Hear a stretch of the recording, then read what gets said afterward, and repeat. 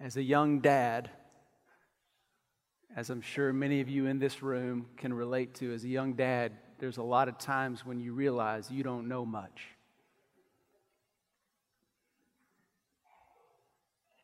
When my oldest was really little, just big enough to hold a fly rod, I was certain that he needed to become a fly fisherman.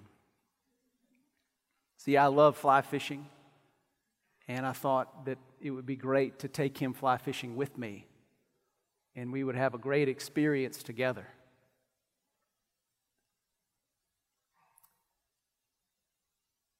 What I learned was that I liked fly fishing more than I liked helping him learn how to fly fish.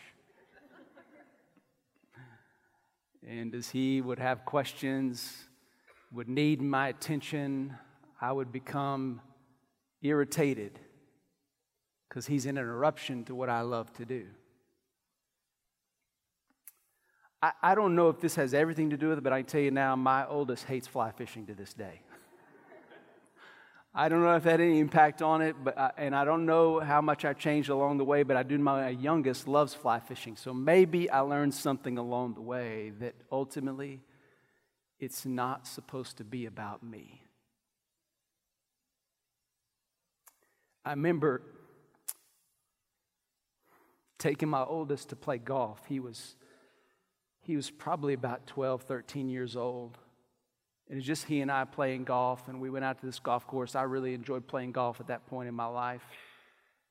And we finished the first 9, and after the first 9, I was 2 under par. Now, for those of you who don't play golf, that's significant for somebody who's never shot under par before. And I'll never forget coming around that 9, hearing my son say, "Dad, I'm tired and ready to go home."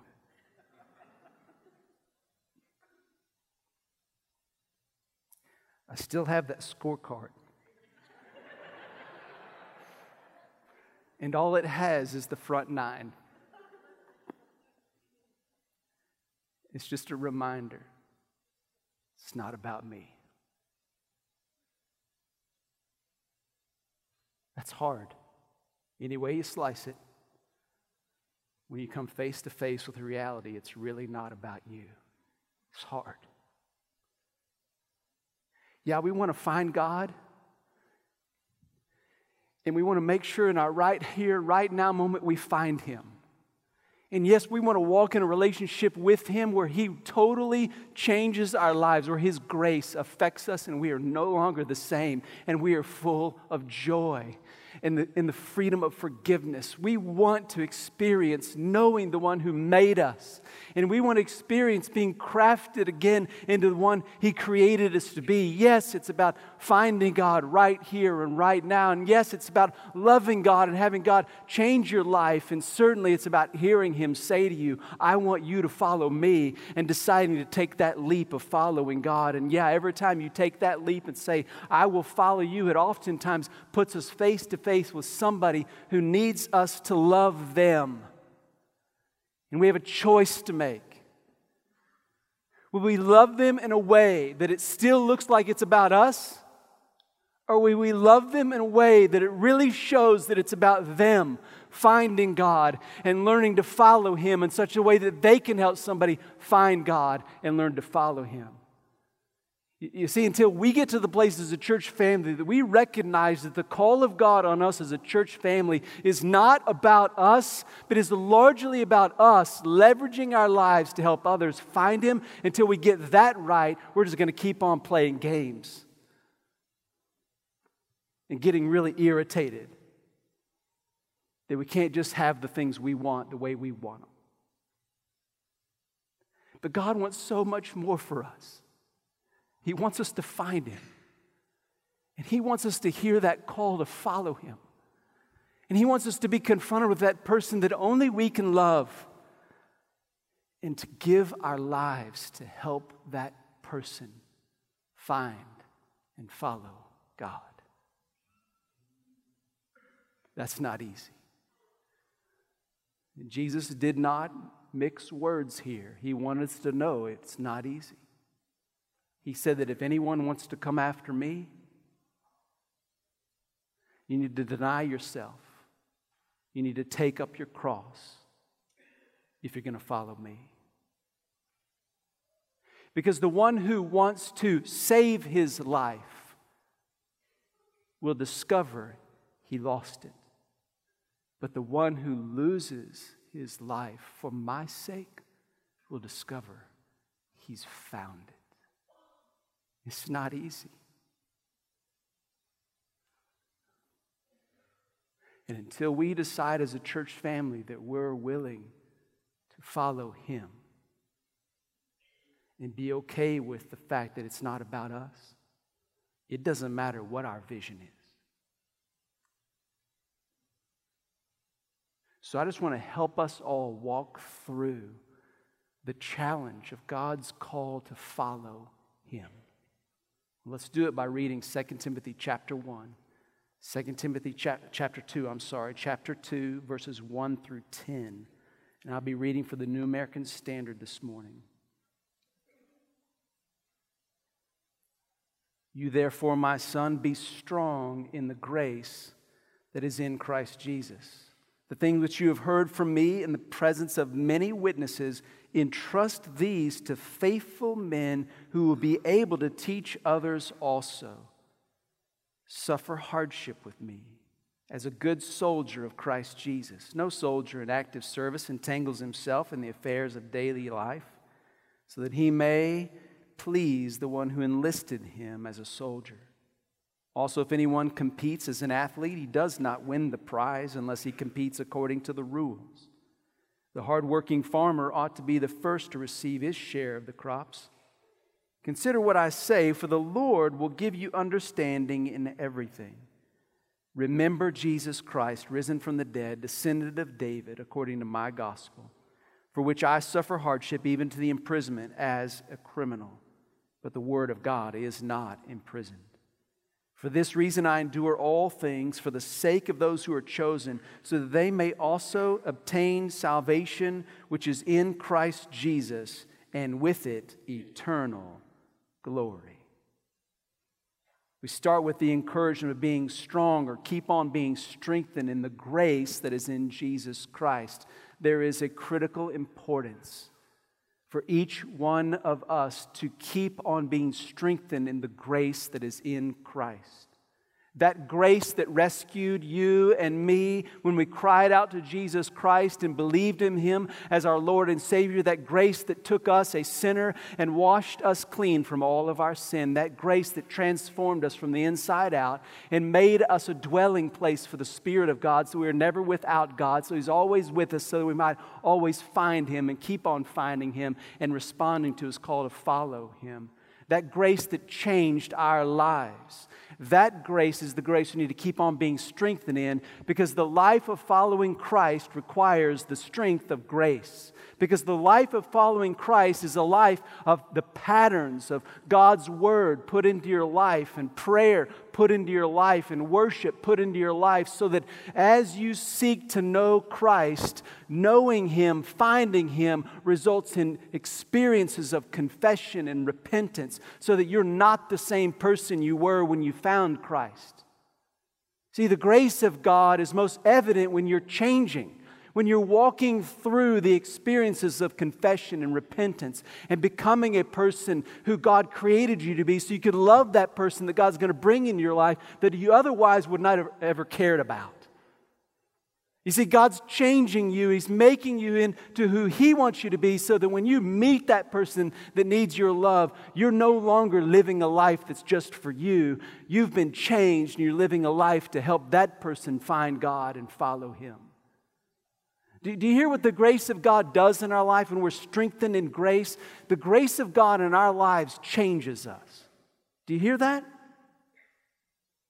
The greatest evidence of God's grace strengthened in your life is when we change and we become who God created us to be.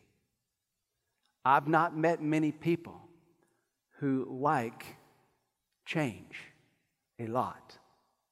To one degree or another, we may accept change. We may even say that we like change, when the bottom line is we all struggle with some experiences of change. But the grace of God is about change. And if you've decided to follow Jesus Christ as Lord and Savior, here's what you've decided. You've decided that as much as you dislike change, you dislike staying the same more than you dislike change. We don't want to stay the same. That's why we trusted Christ, because we want Him to change us, and we need His grace to work that out in us. And when we keep on being strengthened in the grace of God, we are going to be changed more and more and more into the people God wants us to be, so that we can live a life that's not about us, but about reaching others, helping them find God and follow Him. We need to keep on being strengthened in this grace that brings about change in our life, because when we change and we communicate a message of change, it can create some challenges in our life. Paul actually talks about this in chapter 1 of 2 Timothy. He says, Timothy, here's what's going to happen in your life. You're going to suffer because God's going to change you, and then you're going to have a message that God wants to change people. And people are going to hear that message about your change and about God's wanting to change them, and they're going to persecute you. They're going to come after you, and you're going to suffer because your message is one of change. I'm probably doing what is not the wisest thing as a pastor to communicate to the church family, that the most telling characteristic of being strengthened by grace is change. Do you know what that means?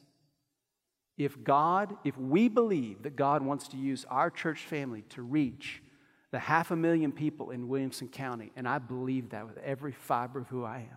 I don't believe we can do it alone, but I believe that's what God's calling us to do. If we believe that God wants to use us to reach the over 500,000 people in Williamson County, we're not going to do it by staying the same.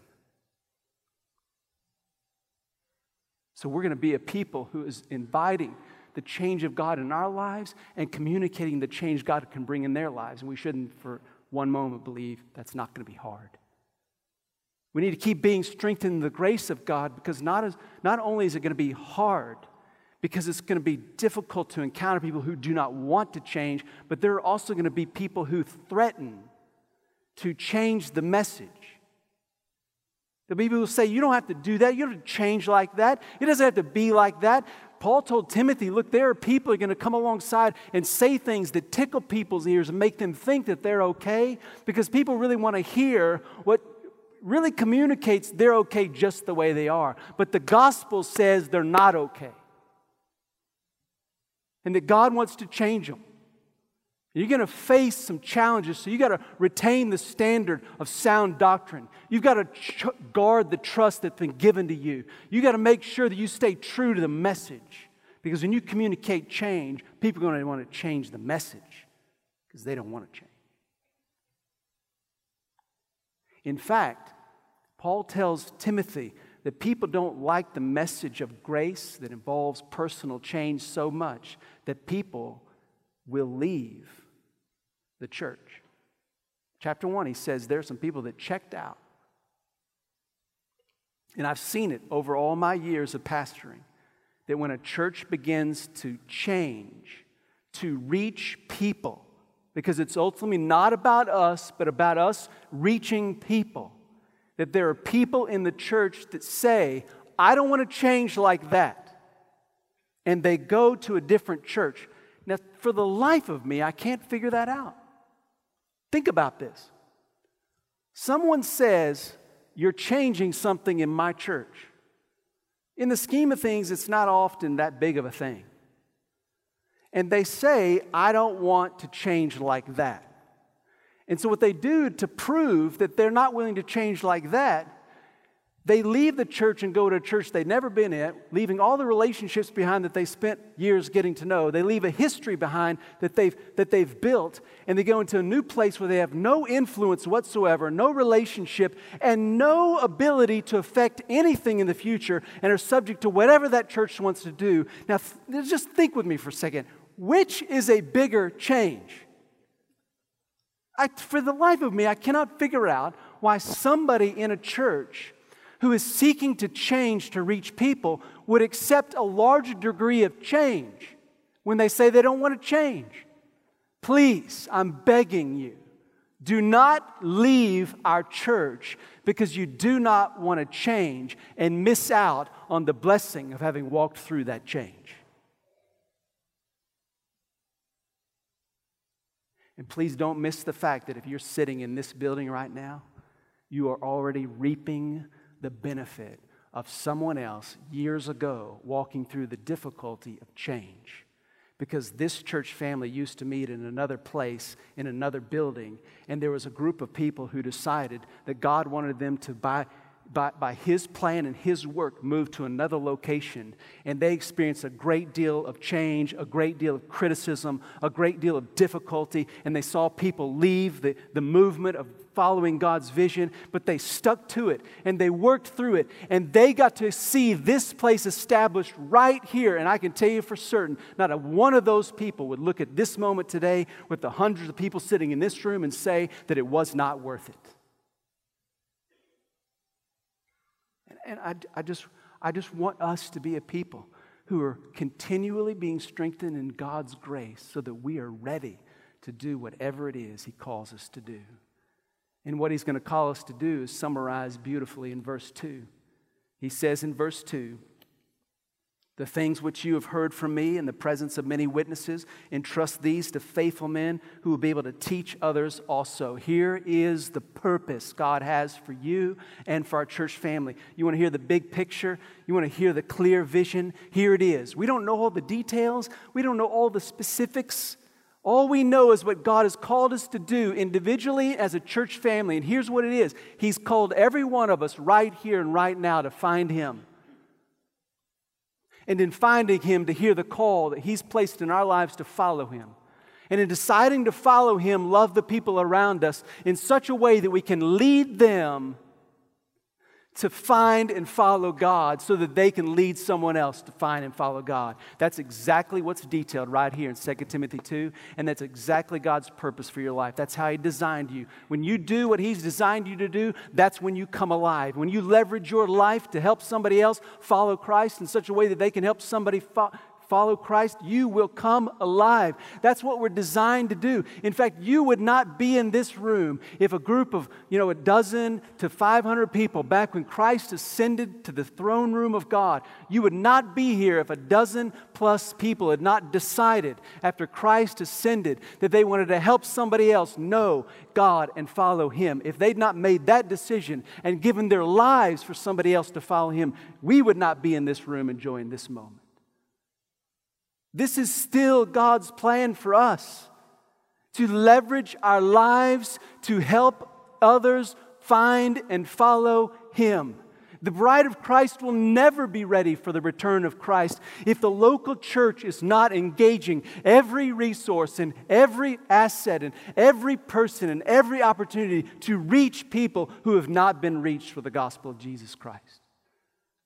This is who we are called to be. This is the greatest privilege that we have. We don't know all the specifics. We don't know all the details. But here's what I do know. Every time I see Jesus Christ calling someone to follow Him, Peter and Andrew, follow me. I'll make you fishers of men. Wait a minute, Jesus. We've been fishing for fish all our lives. We have no idea what you're talking about when you say fish for men. Can you give us some details first? That's not how it went down. Jesus just said, follow me. I'll make you fishers of men. Every time, all the details and specifics follow, in God's timing, in God's way, a decision to lay your life down. I'll follow you.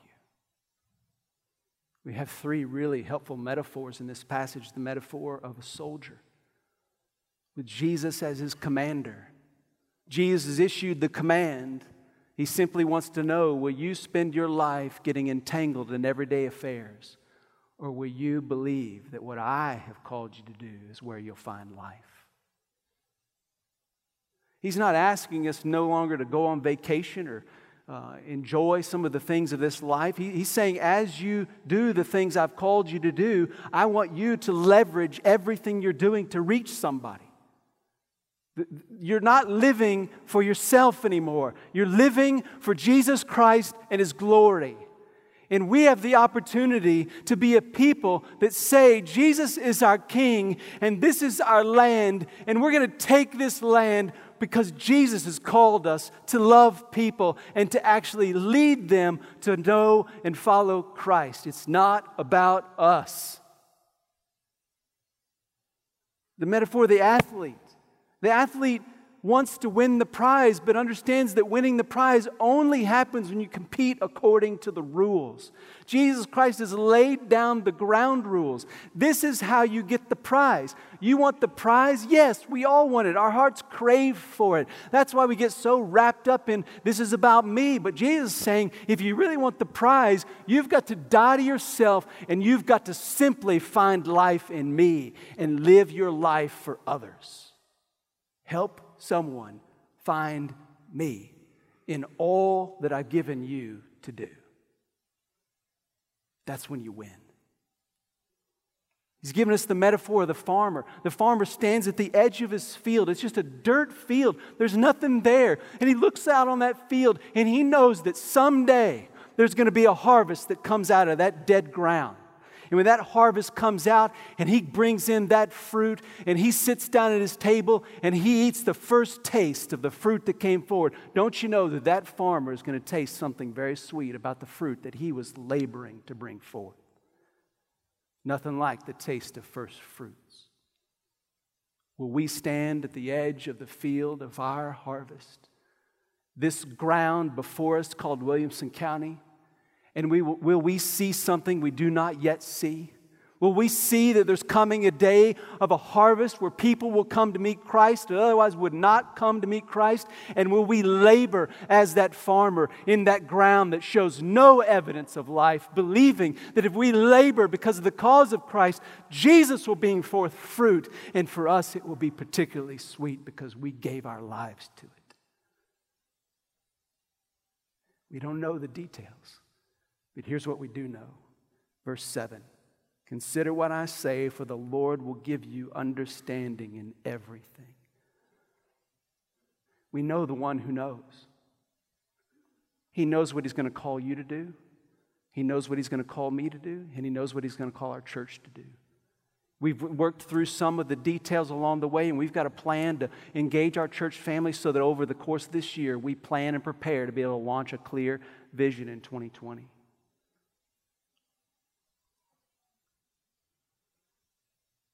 But it won't matter how clear the vision is if we don't make a decision that we trust that Jesus knows and He's going to show us, and we're willing to follow, no matter what it means for us.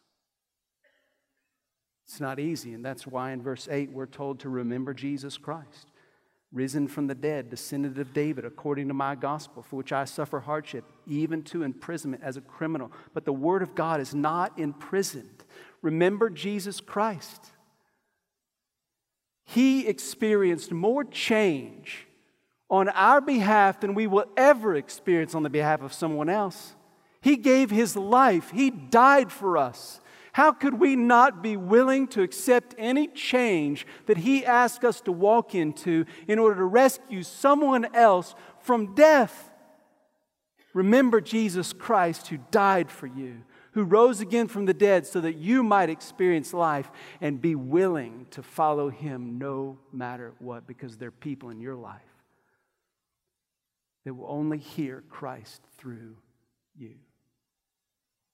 And so Paul says in verse 10, for this reason I endure all things for the sake of those who are chosen, so that they also may obtain the salvation which is in Christ Jesus, and with it eternal glory.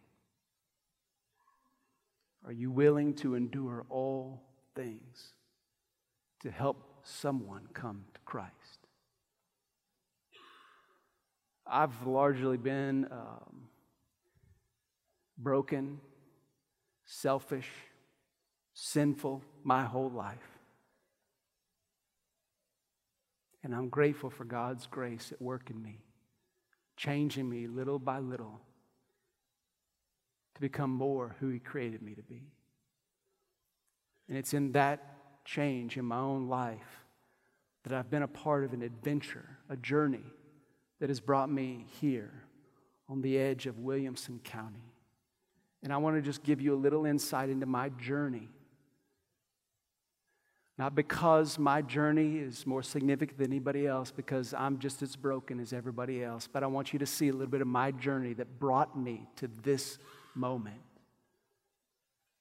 In 2005, I was given the opportunity to spend time with a college student and just to pour out my life into his and help him follow Christ. As I was following Christ, he wanted to be a pastor, and I was able to encourage him in that direction and spend time with him. At the same time, another young lady in our church was spending time with Lindley, where Lindley was pouring her life into this young lady. And through these experiences of being in the same church, this young man and young lady fell in love. They wanted to get married. We got to help them prepare for their marriage. I got to do their wedding ceremony. And then they vaulted off into seminary and went on the way of spending the rest of their life helping others follow Christ. We are so grateful we got to be a part of helping them find and follow Christ.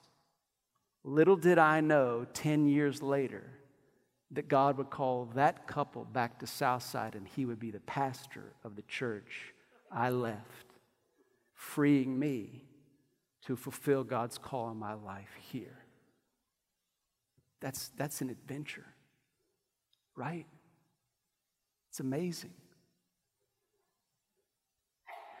Years before that, I got to pour my life into another young man's life, and here I am here in FBG in Williamson County, and I'm spending time thinking through what's happening all around us. I mean, we got neighborhoods moving in around us. We got developments going on. We got road changes out here. We got a big pipeline coming through to get water to Round Rock. I mean, we got all kinds of stuff going on around here.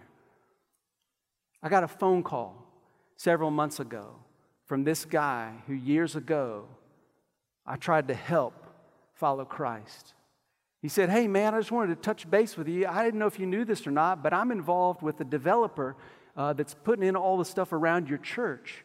And I'm in a situation where I know all of the players that are making the decisions.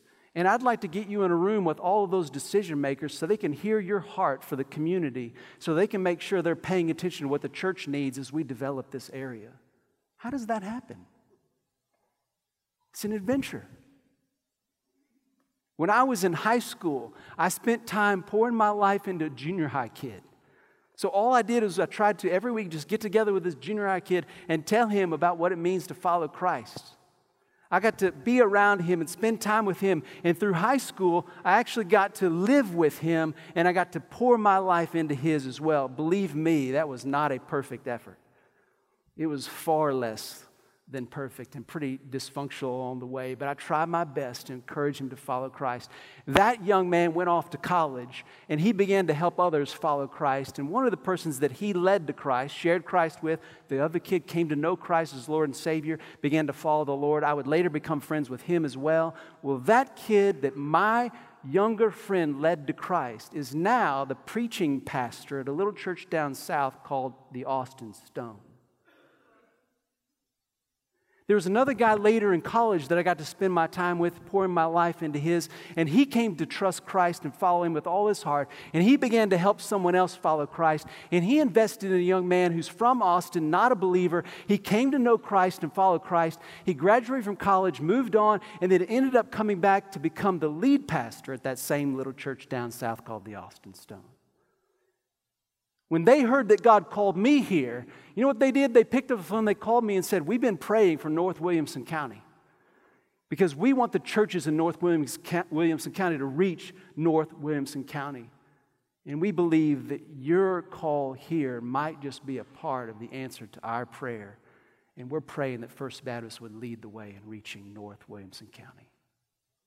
How does that happen?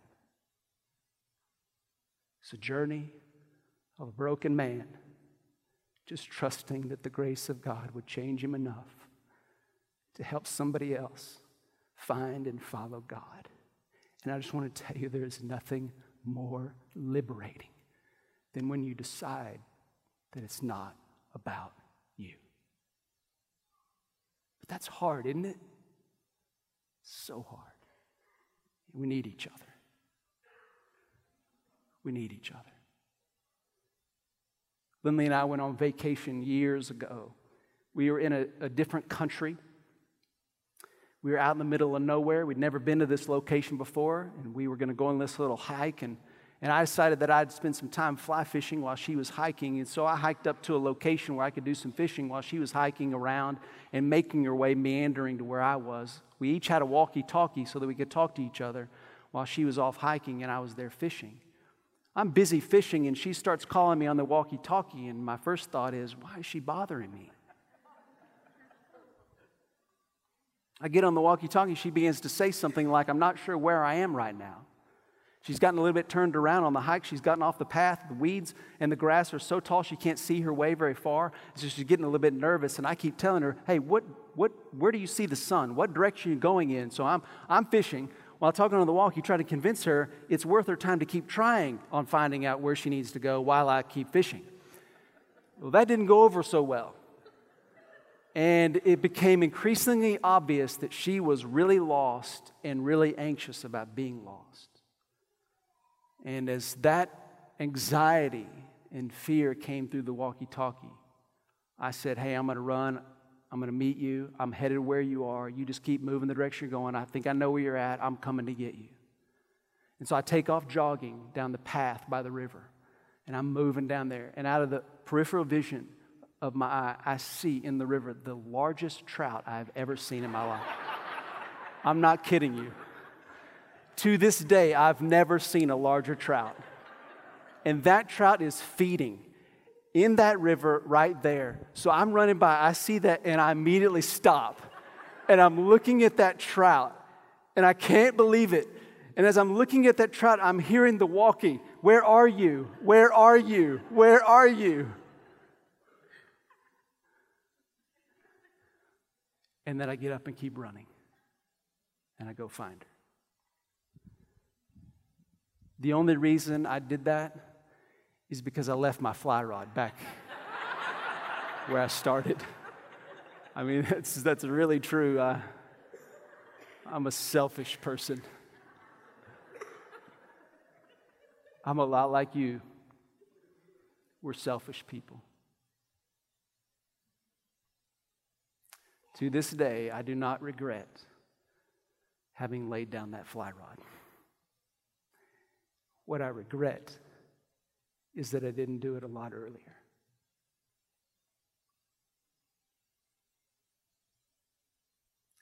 God has called us to go find people who are lost. And we take off to go find them. If we've not laid down our lives before the Lord, the world's going to distract us, and we're going to miss it.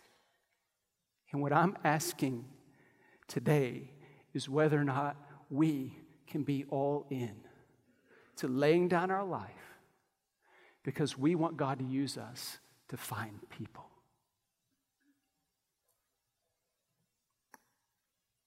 I don't want to spend my life being selfish. I want to live my life for the glory of Christ and the spread of the gospel in Williamson County.